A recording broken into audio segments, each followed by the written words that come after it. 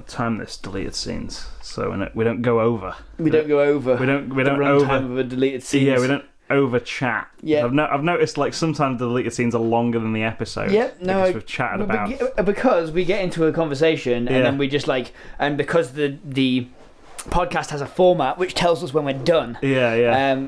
Whereas deleted scenes. It could end up just be us not even talking about the genre we're supposed to be talking about. Not even being funny in some cases. Just a solid chat about nothing in particular. And to be fair, when it's not funny, now I've just sort of gone, nah.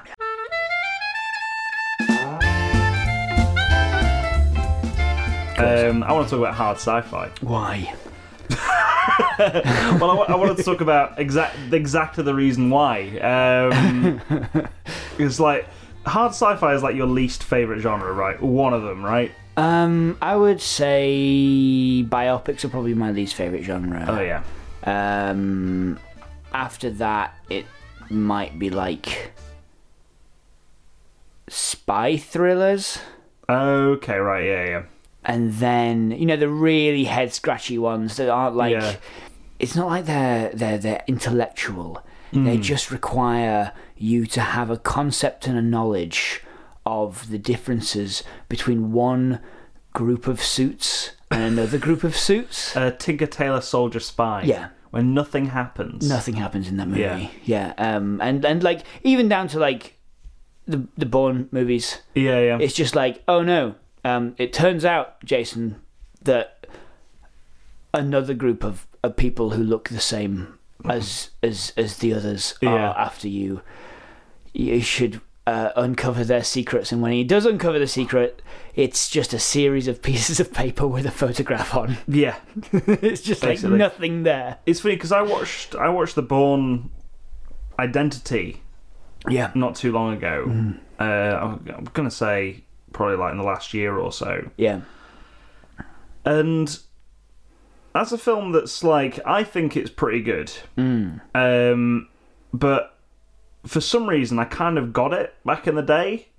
And now I watch it, I'm just sort of like, what is happening in this movie? I think like a big part of the place that Bourne falls down for me is that, and this is just a personal thing, but like,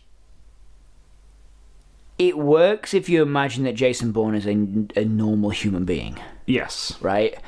If you imagine that the stakes of, like, you have, let's say you're going through your stuff. Your parents are moving house. They're like, can you go through this big box of stuff? Yeah.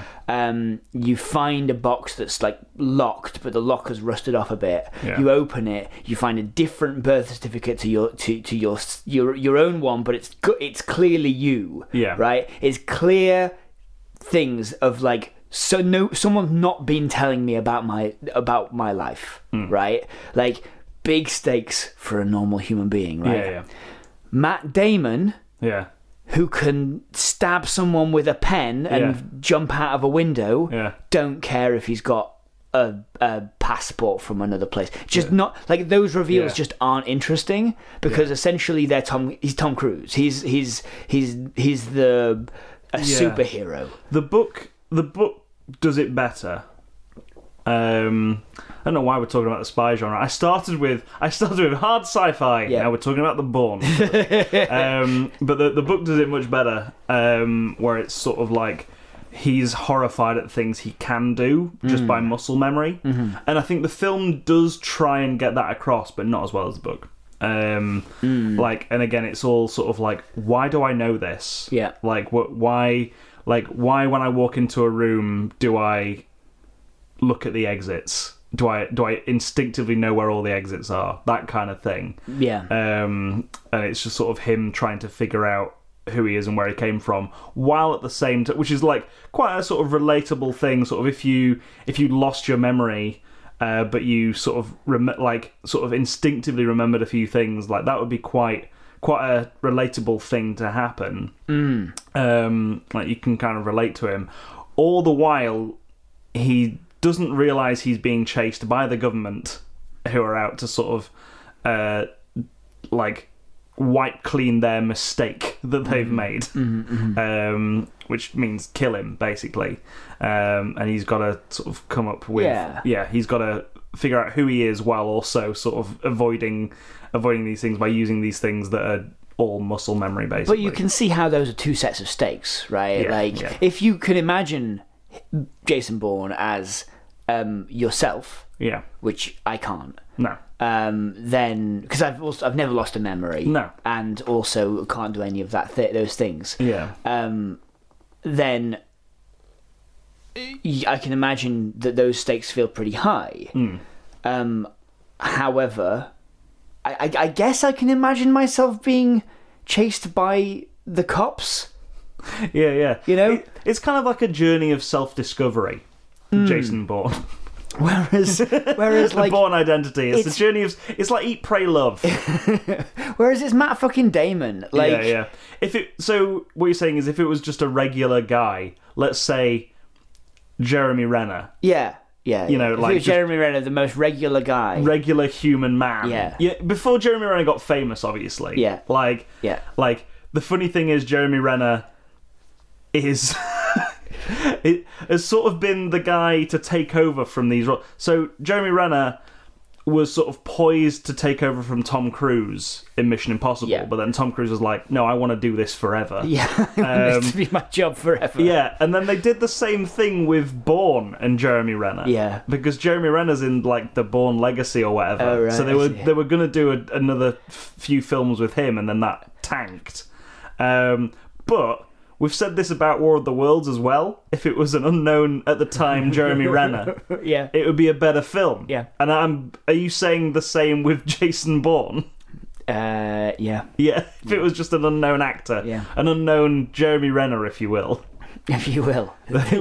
Jeremy Renner, if we simplify that equation, Jeremy Renner equals actor. Yeah. Jeremy Renner equals. It was an unknown Jeremy Renner, or in other words, unknown Jeremy Renner. Yeah. So we just cross off the parts of that, the unknown bits. Yeah. So we simplify them. Yeah. And it just means that Jeremy Renner equals actor. Jeremy Renner equals average white man. Yeah. That no one really knows.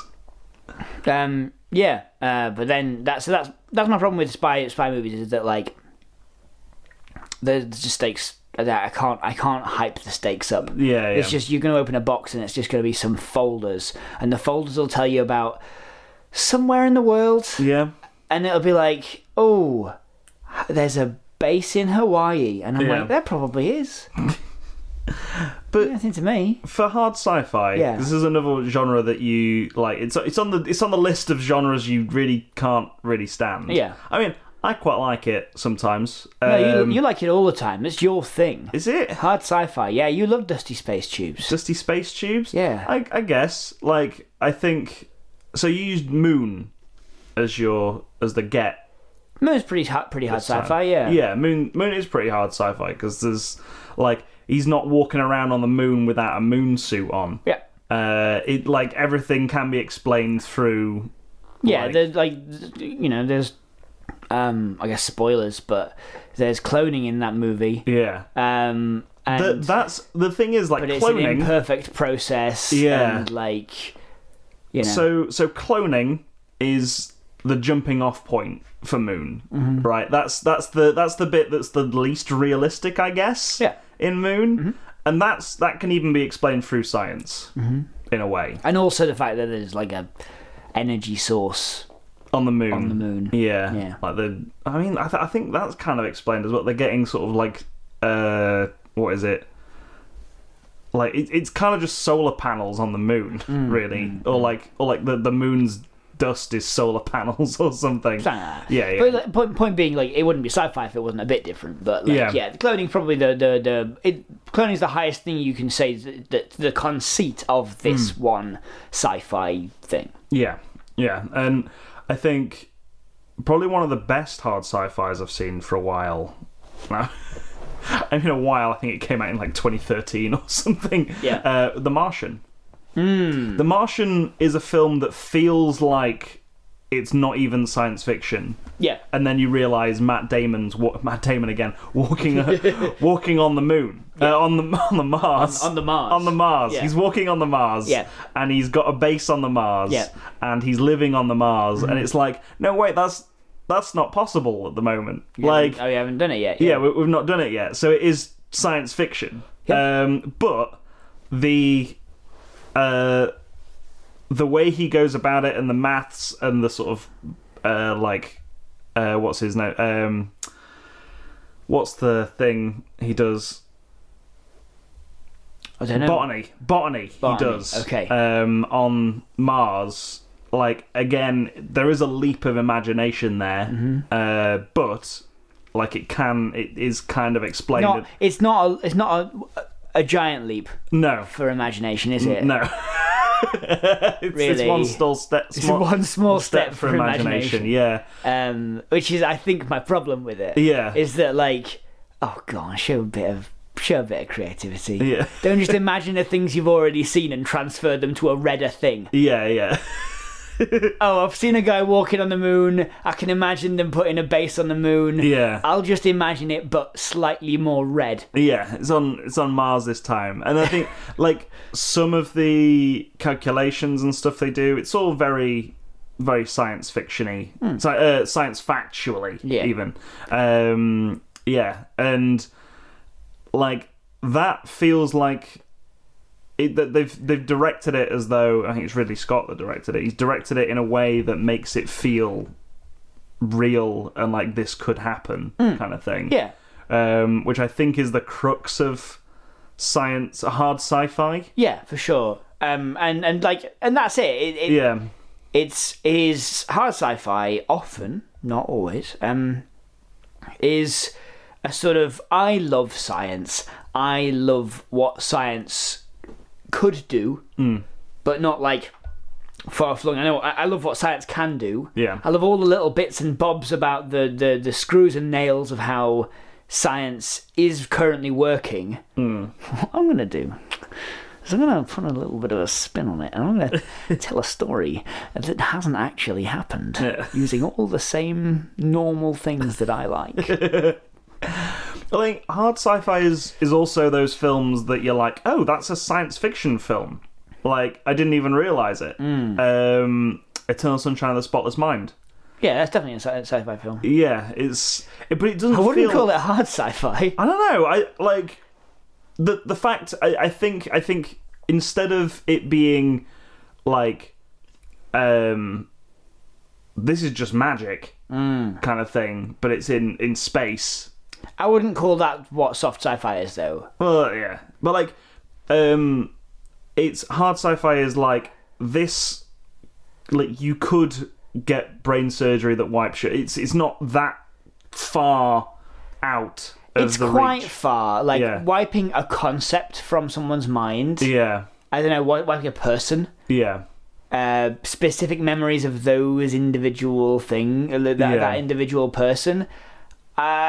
Like, it's pretty soft. It's pretty washy. But I mean, it's all explained through science, and you see the contraption they use. Well, so is the slip space in like subspace in Star Trek. Yeah, it's all explained through science. It just uses science words that they deliberately make sound super sci-fi-y. I guess. Whereas, like, all the interactions between those things are all like explained with science words. Yeah. All the conjunctions and all the interactions and all the kind of like ways that those particles hit each other and all that sort of thing. That's all explained through science words. Same as Eternal Sunshine of the Spotless Mind, where they're like, we have a methodology which beams things into your brain. Like, I think hard sci-fi, right? I'm trying to distinguish this genre, right?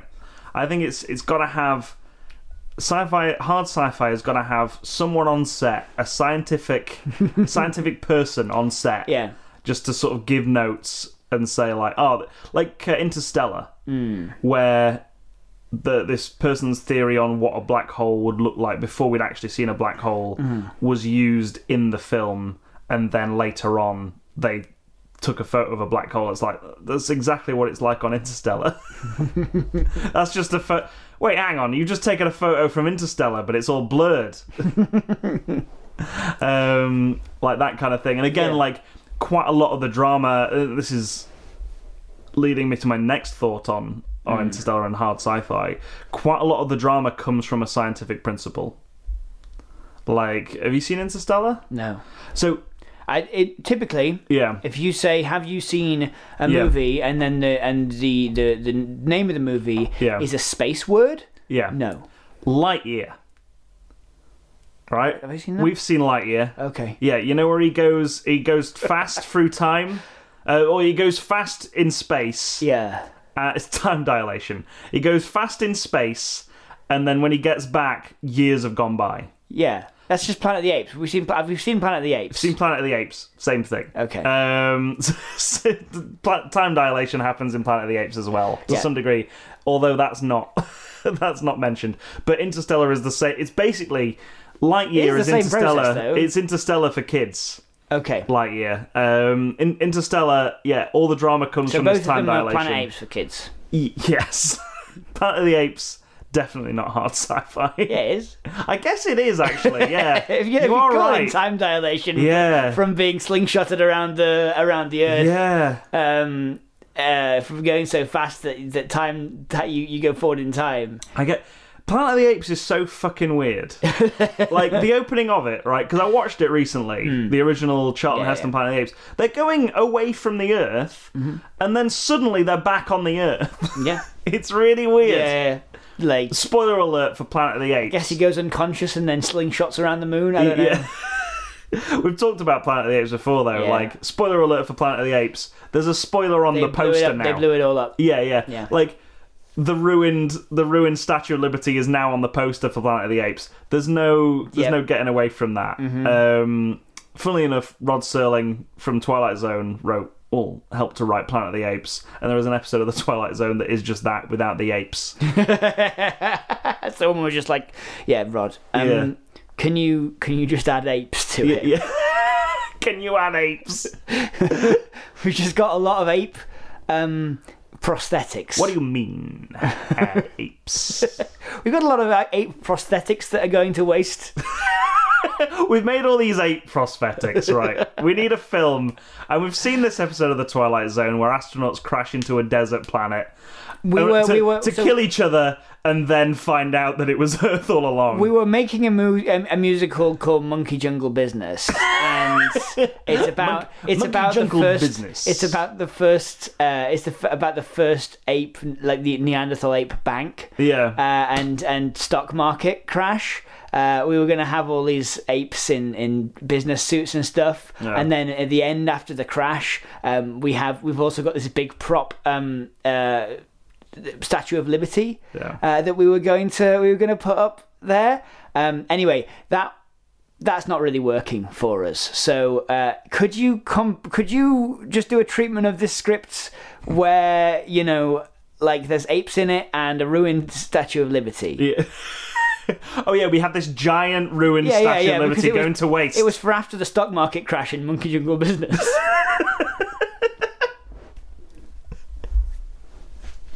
So what you're saying is I have to write a completely new movie from using ape prosthetics and a giant Statue of Liberty that's ruined. Yes. Where is this Statue of Liberty exactly? It's in the sea. It's just on the beach. We made it on the beach. You built it on the beach. We made it on the beach. Okay then. It's only accessible by horse riding. It was a nightmare getting the materials in. Okay, so no cars then. No cars. Okay, right. Monkey Jungle Business. Yeah. I want to see that. It's like the Roger Corman Fantastic Four. They made this movie to like keep the rights to something. Yeah, it's a Monkey Jungle Business. It was never released. It's a Monkey Jungle Business book movie rights. Yeah, and then you'll never see Monkey Jungle Business, which has suspiciously the same outfits worn in Planet of the Apes. Yeah. Yeah, I like that. Yeah, it's about the first Monkey Neanderthal bank. Yeah, I don't know. Hard sci-fi. Yeah. All right, so from Jeff Beard, we've got problematic trolleys. Problematic trolleys. Oh, now we've all been to the supermarket, pushed a trolley around, and one wheel just why are they like that? Why are they like that? Well, I would say that they're like that because of some hard sci-fi concepts. Oh, yeah. You ever tried to play trolley curling? No. No, so just take a bunch of trolley. This is why they've got the pound things in, so kids. So you can't play trolley curling. So kids can't do this. But little do they know that you could when you put the key back in, you get the pound back. So it's just a deposit. Yeah, it's just a deposit for trolley curling. It just makes trolley curling a little bit more like you have to have cash on you to do it. Yeah, which is it doesn't cost anything now. Still. Yeah. But trolley curling, you just go to like an empty part of the car park and just push trolleys towards each other. Okay, so that's going to be our concept for this. Yeah, it makes me feel as though I used to play trolley curling, but I never did. You never did? I never did. But I don't think anyone ever did. I assumed you had, like, under the big Tesco? Yeah. Sort of in next Millhouses. to Millhouses, yeah. While skateboarding, we got bored and started playing. There's that underground bit. That's Sainsbury's has got the underground bit. The thing is, right, I reckon at one point someone did play trolley curling at Millhouses underground Sainsbury's. Yeah. I was never a part of this. And to some degree, I don't think anyone's ever played trolley curling. Yeah. But when I mention trolley curling, everyone instantly knows what it is. Yeah. Where it's played. Yeah. Who plays it. It's quite evocative. Yeah. Okay, so I have an idea for this. Yeah. And it's pretty simple, I think, is that someone is playing trolley curling and one of the wheels is going funny. Yeah. Right? And they open the wheel up. It's an enterprising teen. Yeah. They open the wheel up only to find that, like, there is something about these well-used small wheels that just constantly... It's a design flaw, right? And it's about the ball bearing in the center, how it spins, like how it like moves around. It has to go on all these axes to try and to change direction in such a certain way. Yeah. And they fix it, right? They design a fluid for the ball to float in that just makes it possible that it never wears down, that sort of thing. And it's so good that everyone starts using it. Yeah. It blows up, right? NASA are putting it on rovers. Like, it's so good. This design, they steal from this team. I love how, like, usually it's NASA's technology that we end up using in the everyday. Yeah. But this time it's this team that's invented this shopping trolley wheel that are just going, fucking hell, that's a good idea. And this team's like kind of they've pretty much copied the wheel, because they only used it. They only used it for they were only using it for trolley curling. Yeah. They've copied everything else, and then like someone from either NASA or a tech company steals the design, not knowing what it's for or what it does, but sees it uploaded to a trolley curling forum. So is this a courtroom drama? No. I was kind of hoping. What do you mean?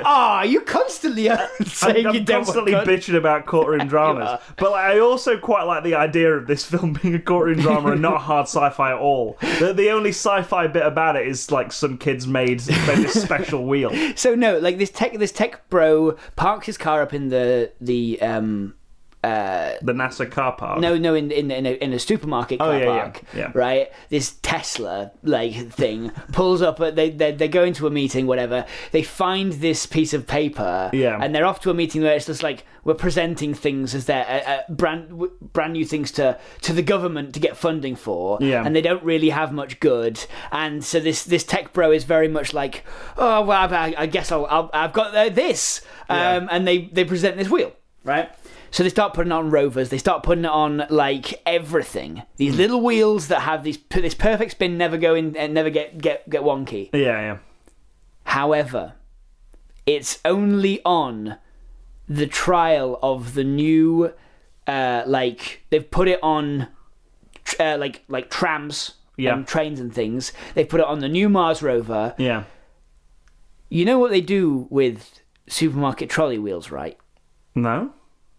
They put little things in the ground so that if the trolley goes over it, the wheels just stop. Oh, yeah. Once you take them off the site of the supermarket. Stop people running away with the shopping trolleys. Yeah.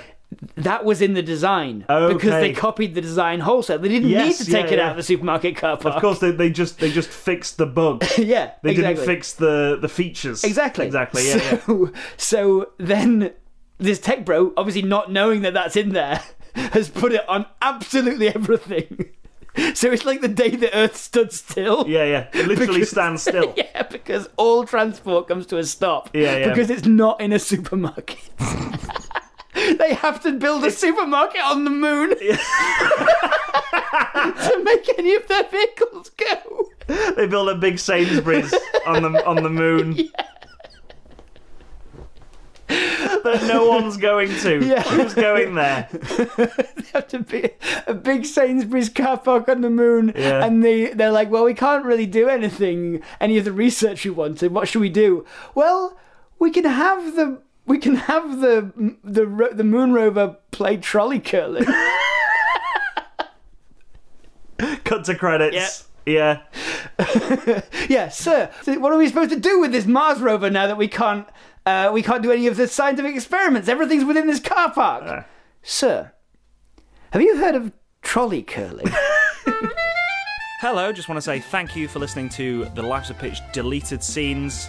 We hope you've enjoyed it. If you have, maybe consider sharing it with your friends on social media, by word of mouth, anywhere really. Maybe put it onto a thumb drive and just throw it at someone. And maybe even reviewing it on wherever you got it. If you find it somewhere on iTunes or Acast or wherever, maybe review it there. 5 stars, thumbs up, give everyone the heads up. Like I said before, thank you. Cheers. Right. Bye.